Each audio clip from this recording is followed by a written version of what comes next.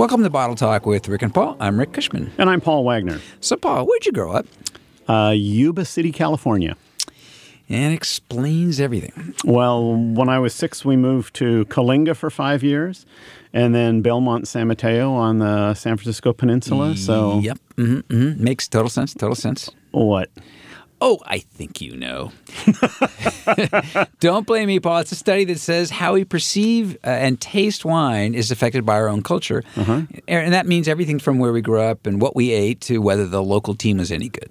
Yeah, no, not the team. That wasn't part of it. Well, I'm pretty sure of that. I might argue otherwise. I grew up in San Francisco with the really lousy Giants era, and I'm very familiar with the bitterness of tears. They've had some good years. They have had some good years, and they're a bit on a run now, so fingers crossed. Also today, listeners ask whether labels and wine quality are connected. I have a few questions from the food and wine scene in New York because I had such a good time there. I wanted to keep talking about it. You just cannot shut up about it. I cannot. It's a great. That town is going to catch on, Paul. I'm telling you. I've heard that. Yeah. Also, our horrible wine writing is rugged but fruity.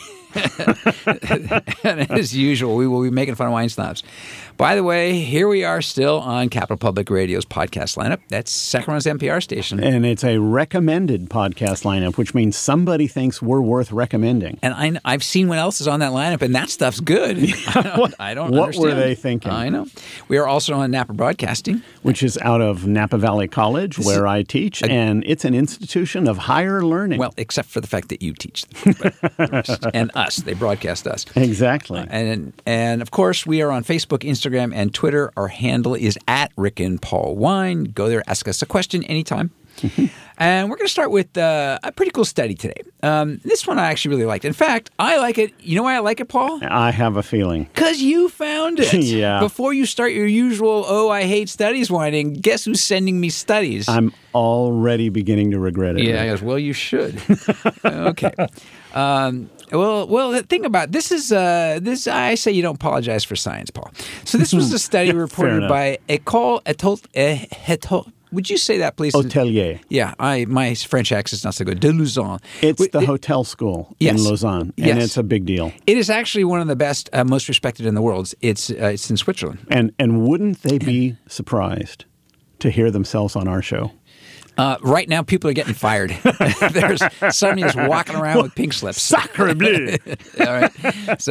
But this is a study that also passes the sniff test in some cases, literally. So the study set out to test whether aromas affect our perception of acidity or bitterness. Which, they do. But if you think about it, right, because acid or bitterness really aren't flavors you should smell. But, right. Well, but you and I both had that experience of someone saying, oh, this smells sweet. Yes. And, exactly right. Right.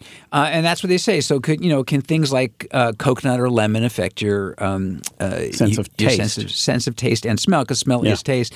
The answer is yes, they do. And the smell of coconut in the air made people perceive a Chardonnay as less acidic. Yep. So not even just sweet, but they actually got less of that acidic bite. I think they were imagining themselves on a beach, putting on the suntan lotion, and how can you drink an acidic wine? That's right. Exactly right. They were getting a pina colada instead. And the smell of lemon and grapefruit made them think it was more acidic. Yeah, of course. Yes. Yeah. Yeah. But it turns out not everybody reacted that way. Is that right? Right you are, my Yuba City born friend. I seem to remember this. Yeah. So a lot of it also depended on people's backgrounds, what they're used to. Of course. And, for example, me, bitterness, I don't even notice. So tasters from East and Southeast Asia, for example, did not perceive lemon or grapefruit as acidic or sour. Right. Because that is a flavor that they grew up with. It was just part of their, kids develop flavors, tolerances at different points in their life, and they grew up eating those foods. Yep. So, which is perfectly normal. And, you see it. I see it in music. They always do these studies about how if you listen to Mozart, the wine tastes a certain way.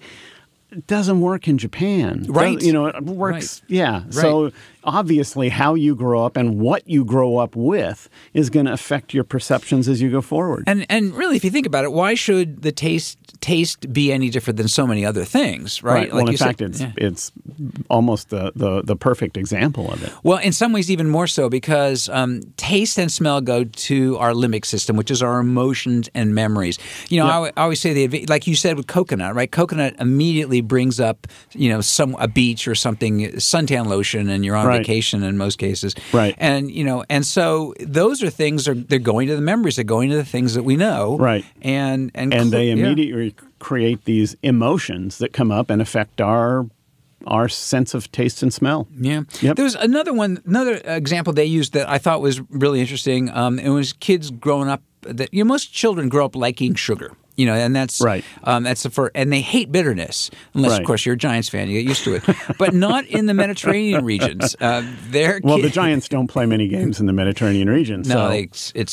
that's true. They get lost. They start drinking wine, eating olives. And in fact, it's the olives that the kids eat really, really young, and olives are pretty bitter. And olives are bitter. Yeah, exactly. And so for children from that a whole region was olives, they have a very different reaction. It's just like somebody who grew up eating Fruity Pebbles has no ability to taste Cocoa Puffs. Yeah, or Cocoa Puffs. Cocoa Puffs was my cereal of choice as a kid. Yeah, I love me my Count Chocula. They may not be the best examples. Well, no, but the examples they are. Yeah. If you grow up drinking sweet things, that's what you're used to, and anything that varies from that's going to strike you as odd. Right. And don't forget, Americans love that sort of sweet tart character in wines. Yeah. And of course, that's the definition of Coca-Cola and Pepsi-Cola are these high sugar, high acid drinks. And those wines are also quite popular. Right. So, in short, to quote the researcher, and in disagreement with wine magazines and certification tests everywhere, the way we perceive wine is intimately linked to our emotion and memory. The associations of smell and taste are going to be different for each person since they arise from a person's unique experience. Well, and there are two things here. One of them, Rick, is that, as we've talked about before, everybody has a slightly different sensitivity or sensitiveness to these different flavors. So one person may perceive bitterness a little more strongly than another. Whether or not they grew up with it, there are also just genetic things in our makeup that affect that. But of course, this plays right up against these authorities in the wine industry who insist this is the way things are. Yeah, and tastes like this. And this is the wine that tastes like crushed minerals that you love so much. Crushed minerals, yes. That's right, yes. Yes. And, abundant crushed abundant crushed, the abundance of crushed minerals. So that's the thing. And, we make it a bit of a joke, which is if you love it, you're right. If you hate it, you're right. But it's also that's true. That's no joke, Rick. It wasn't really very funny, was it? No. First of all, it's not funny, so it's not a joke. Yes, but we actually believe that. Horse walks into a bar. Bartender says, if you love it, you're right. No, that doesn't work either. So in any case, the point being is for anybody who ever feels like they're not agreeing with some description of a wine from somebody else, including the person right next to them. Chances are they're right. Yeah. Chances are they're right. They're perceiving something different. Yeah, absolutely. All right, one other note on cultural differences, and I like this one. We came across a magazine piece about how Parisians in particular and the French in general drink more slowly than Americans. Yes, they do. Yes. And in America, there's that old tradition of the guy who walks in to watch a ball game and nurses a beer. But in France, that's the way they eat and drink. A meal is supposed to take time. You're supposed to relax, have a little conversation, eat a little, drink a little.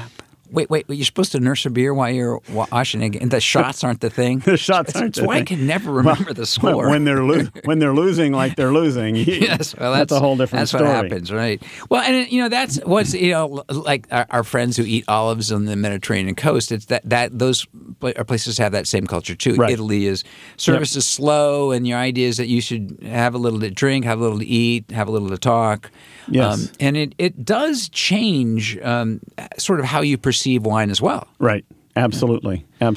Yep. Yes. So I think these studies are right. We're agreeing with these studies. What we can say is that there is not uniformity in these sorts of things. Not uniformity, and Europeans eat and drink slower than Americans.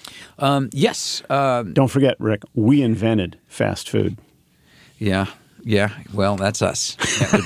That is so American. And apparently fast drink, too. Well, we also seem to have perfected snobbery, too, though we find it everywhere. Oh, you find that everywhere. But I'll bet you even found some in New York. I did. Okay, but there you not go. much, to be honest. Yeah, good. Because most people had pity on us. Yeah, they saw you coming. Yeah. And they said, oh, look at these people. We got to be No nice. fun being a Yes. snob. All right. Right. Well, speaking of New York, we have a couple of questions from folks there. So Cool. it's time for us to take a few questions. Thank you, as always, for listening to us at Bottle Talk with Rick and Paul. And if you'd like to ask us a question yourself, and I don't happen to walk into your restaurant or bar, you can go to rickandpaulwine.com. And by the way, if you own a restaurant or a bar, there's a good chance I'll find you. But you can also go to rickandpaulwine.com or find us on Facebook, Instagram, or Twitter at Rick and Paul Wine. And look for us on Apple Podcasts if that's not where you're listening to us now. Right. Okay, so this was from Raphael. And Raphael. we were talking before the show. A really charming guy. He's a bartender at a restaurant in Hell's Kitchen called Mamma Mia. Actually, Mia on 43rd Southwest, because they Okay. put their address So, in the name. Yeah, good. In any case, and he had lived around the world, and he was thrilled to be in New York, and he wanted to come to California, and he loved wine. He just loved wine. Great. So he asked when I was there. He asked me because we were chatting, and he figured out some California. And he says, "So how different is New York wine scene from the California wine scene?" Yeah. Yeah, and And what did you say? I said dramatically and not at all. Good. As usual, no answer whatsoever. Well, that's what I tried to do. you is specialize I tried in those. I tried to keep him confused so he would pour me more wine. That's right. I mean, there are a handful of differences, and one of them is the focus of sort of even sort of the main wines, which is we certainly saw a ton of French and Italian wines on all the restaurant wine lists, and even on the bar lists. You know, there was a Côtes du Rhône, which is a white Southern France white that was a house wine. Or red, but yes. Well, the white Côtes du Rhône, but And the white Côte du Rhône, that would be white. white wine. Yes, Good. it was. What I'm trying to say is we don't see a lot of that out here. Right. and well, there is one really big significant difference between New York and California in terms of the wine scene, which is in New York there are tons of distributors, and nobody can have more than one location of a wine shop. Right. The So licensing is very different there. So there's an enormous opportunities to sell little amounts of lots of different things. California is dominated by a couple of really big distributors, and the fact that we buy a ton of our wine in either large wine shops, chains, or supermarkets. Right, which they can't sell in a supermarket there. Right. And but there's also just a larger European influence because importing is so much easier there. Well, so there's that and too. There's all those Europeans there. Yeah, and then there's that. But but I think one of the other things that is different, and certainly I know you've been back there enough, and that for me it felt like the bar scene, the wine bar scene, and the restaurant scene that we talked was much less. There was also a less specificity. I went to a lot of really good restaurants where it was Chardonnay, Viognier, Cabernet, Pinot Noir, whatever the wine was, a Côtes du Rhône, but it wasn't the label. They weren't, and I think that in a big part of the food scene, it's much more about just enjoying it and not. Where here, because we are so close to or part of so much of wine country, I think there's probably a slightly higher knowledge level. There's here. certainly always that possibility that some winemaker is going to walk into the restaurant and say, "Why don't you have my name on that wine?" As well as Yeah, but okay. So there's those two things, and you had fun. We had fun, and in California and Raphael, we don't have a bartender named Raphael who's a really good guy who's been all over the world. I'll bet we do and works in somewhere. Mama's You Kitchen. just haven't found him true. Probably there is some. All the Raphaels out there, feel free to criticize me. So this one is from Jean from New Jersey. We met her that evening when we were making friends at Raphael's restaurant. So you were just sort of holding down the bar with both elbows and talking to anybody who walked in? My wife was there too. Oh, okay. But yeah, actually, and that's a nice thing about. We always talk about how wine is this sort of social leveler, and it was, we were chatting, and what he was doing was actually taking small samples, and we were, and pouring us on the bar. And there's a couple of women who he came in for a play from New Jersey, and they were down at the end of the bar. So he said, "Well, come on over." And so we're all excellent. And next thing you know, you got a nice little group in which going. case he is a pro. He is a pro. He was a pro. Actually, yeah, he was very good at it. absolutely. So this was from Jean, and she said, "I love wine name removed, so we don't get sued, but it's a rich, buttery Chardonnay. Oh, I can guess. I know. Okay. I mean, Yeah. most people can. And I asked for it in a restaurant. So this is how they are not different. I asked for it in a restaurant the other day in New Jersey, and I thought the wine person was going to hurt himself rolling his eyes at me. What was that about? Yeah, well, Gene, you made the mistake of asking for a wine that's popular. Yep. And you can't be one of the cool kids if you order what everybody else is ordering. Right. So you ordered one of the most popular wines in America, and as a result, the sommelier or the bartender, whoever it was, had to point out to you that, gosh, that's too easy a choice. That's like watching Friends reruns on TV. Oh, come on, there's got to be something better than that on TV. You know, Friends is really popular right now online. I'm just saying. It is. Yeah. It's because it's a very good show. But that's But the problem. that's the right? problem. Yeah, and it is. There's another thing that's is going on in a certain level or piece of the wine, quote unquote, elite, which is that they're not supposed to like Chardonnay, and they're certainly not supposed to like buttery Chardonnay, and it's just a rule of coolness. Is because they were popular, then we can't like these. You things. can't like them because they're too popular. Yes, and so we're luckily, Rick, you and I will never be that popular, so people can like us as much as go they for it. Feel free to like us. We're here. You are totally safe. There's liking us. No popularity coming here. So that's what that was about, Gene. Sorry about that one. So, all right. Well, that's it for questions for now. We will have more in just a bit, but you know what that means when we end our first round of questions? It means up next is some really horrible wine writing.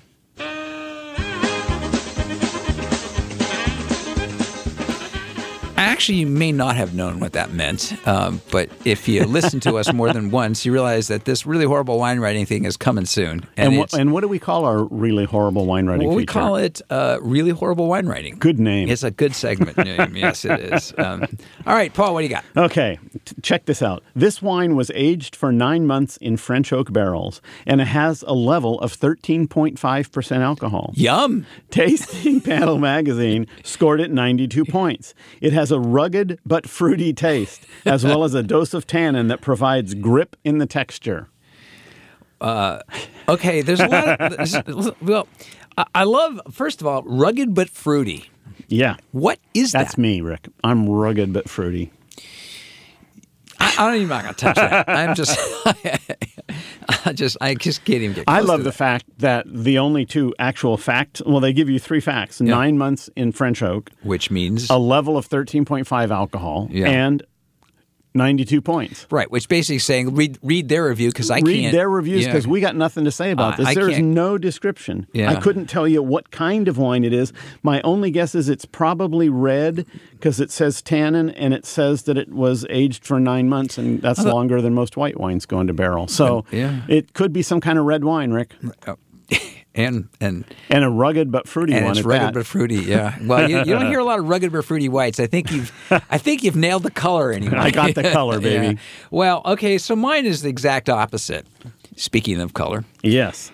This is one of those, I say this a lot, that wine writer that seems to be trying to pass a certification test or show off or something. He gave the horse a little free rein, and it ran right away from him. Yes. So this one is dark garnet in the glass. I also love that, by the way. Yes. In the glass. Yeah, because if it were on the table... It's a whole different color. Yeah, exactly. If you hold it in your hand, it's blue. It's like totally blue. Yeah. So dark garnet in the glass. This wine is highly aromatic with notes of ripe black cherry, Bing cherry, anise, licorice, shaved dark chocolate. I wonder how they knew it was shaved. Yeah. Rosemary and charred meat. Oh, yeah. The entry is immense with bright raspberries and fresh cherries, dried cherries, maraschino cherries, transitioning to a mid-palate of amaretto, sandalwood, and hints of high mountain forest and coastal scrub. Textured tannins. High mountain forest and coastal scrub. Doesn't that describe us? I'm high mountain forest and you're coastal scrub. Well... Yeah, that's kind of me. Texture tans and notes of toasted coconut round out the palate as the way isn't it going on? Dear Lord. Yeah, I like the fact that it was fresh cherries, dried cherries, and maraschino cherries. So then he's got all these cherry flavors, and then it is like flavors that are not even close. Yep. But it's got hints of transitioning to a mid-palate of amaretto and sandalwood. So what is a hint of what does a high mountain forest smell like? Trees. Is it different from a low mountain forest? Well, it depends on where. Well, that's true too. I mean, yeah, I assume Depends on that the a high trees. mountain forest in the Himalayas smells different than a high mountain forest. Certainly a high mountain forest in the Andes. Well, as a smells study different shows than- us, if you grew up in that forest, it would That's smell what it smells different like. for sure. Yeah. That's right. Yeah, but coastal scrub. Yes. That one was Coastal just Scrub. Isn't that the Giants farm team, the Coastal Scrubs? No, that was my little league team, Paul. Okay, and I do like the lineup of cherries there. Yes. It's like he's going, I don't know what it is. Let me just go for cherries. Cherries. All right. Could have just said cherries, but he wasn't. He was getting paid by the word. He had to throw Apparently in a few extra. was. All right. Well, we're going to try to recover from that and answer a couple more questions. And don't forget, Somebody's going to write us and ask what Coastal Scrub is. ask us a question what coastal scrub is. Maybe we'll just answer it on our next question session. So this one's from Robert in New York, yet another bartender I met. Excellent. This was at the Oyster Bar at Grand Central Station. Oh, And you by were the way, hanging out some cool places. this is a cool spot. Yeah, and it you know is. how I know this is cool because I posted about this on Facebook, and all my restaurant friends said, "Yeah, my favorite place." Yeah. These are like the good chefs and the people. Well, who, because it Yeah. is a Awesome. cool. Even if the food wasn't good, it's a cool place to hang out. It is. and it is good. good room, food's good, Yeah. has this old school Yep. feel to it. Yep. It's just a great and Yep. so Robert was a great guy, another outstanding bartender, and this is what he said. He said, "We have a lot of respect for Napa Valley wines here, but when I was in San Francisco, I met more than one sommelier or bartender who talked about Napa wines like they were jug wine. What's going on out there?" Well, I think that you should connect, what is his name, Robert? With Gene, because Yeah. it's basically the same story. Yeah, Which it's true. is Napa Valley wines are so popular in California and so good that anybody who's really into the business has to show off how smart they are by saying, they're not that good. I mean, I know stuff that's better than that. I mean, yeah. And it's just it's a wasteful attitude, and it doesn't do anything except make the person who adopts that attitude look like a jerk. Well, even more than that is if you're running a restaurant and that's your wine list, you're hurting your business. Well, that too. And it is the other piece of that is the anti-local.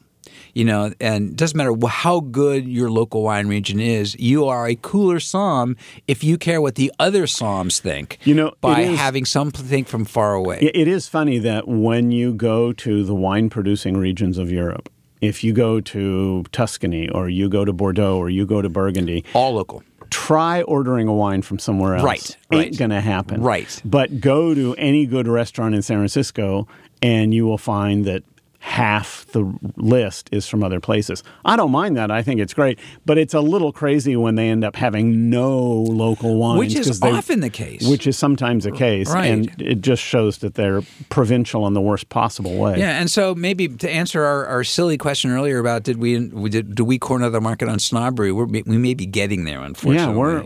Yeah, it's the Coastal Scrubs who are doing that. That's who's doing it, yeah.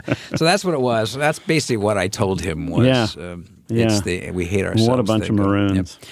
All right, well, this is actually from a local question. This is Cheryl in Sacramento. Okay. And she says... we have to answer this one or she'll come down to the station and do she something. Can find us.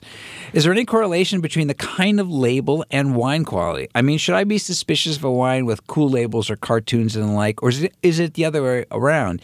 If it's a Chateau something, is it stuffy? I would say that 50 years ago that might have helped, but these days so many different wineries are trying so many different things with labels. You cannot judge a book by its cover, and I think it's pretty hard to judge a wine by its label. I've been to Chateau something. They were very nice. Yeah.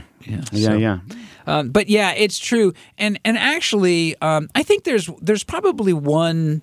Well, I don't know that there is a rule. I mean, there's some labels, some wines out there that are using their label to send their message. There's a wine called Buttle. There's a wine called Rebuttal. They're different. Right. There's that sort of thing. And so there's some of that you can actually get off of the cover of the book. but that's about it. It's pretty hard. Not much. And there are some spectacular wines that have labels that would surprise you that are not particularly stylish. And there are some very stylish labels that go on wines that aren't very interesting. And, it's just like people. You look at them and you don't really know until you get to know them. Yeah, and there are people who think Rick is actually kind of a decent... They don't know me very well. They don't know you very well. Once they get past... That's the key. If I it. keep moving, if I just stay limber... Your labeling is good, Rick. That's right. It's the content inside that's suffering. dinky little bald guys. But the short answer really is it's okay if you like the label and that's a reason to buy the wine. Go for it too. Well, why not? If you're just guessing at a wine, at least you'll like the label. I mean, let's be fair. When you and I walk into a wine shop and don't recognize any of the wines, we're ultimately making our decision based on label. Now, some of it's what the label says, right? But yeah, totally true. So, but not even 50 years ago, more like 15, where there was sort of this change of where we're showing we're popular and not popular, but easy drinking by being friendly. By Critter. Yes. Critter labels. But that's not true anymore. I know some really expensive, really delicious, really sophisticated, really less sophisticated wines that all have the same sort of labels. So Yep. All right. Well, look at that, Paul.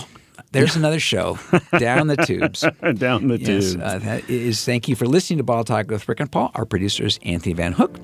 Anthony is still there in the booth. He's a very patient man. Thank you, Anthony. Our associate producer is Jerry Marin. Thanks to Capital Public Radio for letting us in the studio yet one more time and including us on their lineup. Look for us on Facebook, Instagram, or Twitter at Rick and Paul Wine. And if you learned anything today, we hope it's that we all bring our own background to wine and food and everything, and that's a good thing. Unless you're a snob. Right. Snob bad, everybody else good. Just fine as you are. I'm Rick Cushman. And I'm Paul Wagner. And remember, the best wines are the wines you drink with friends. Or with us. Especially us.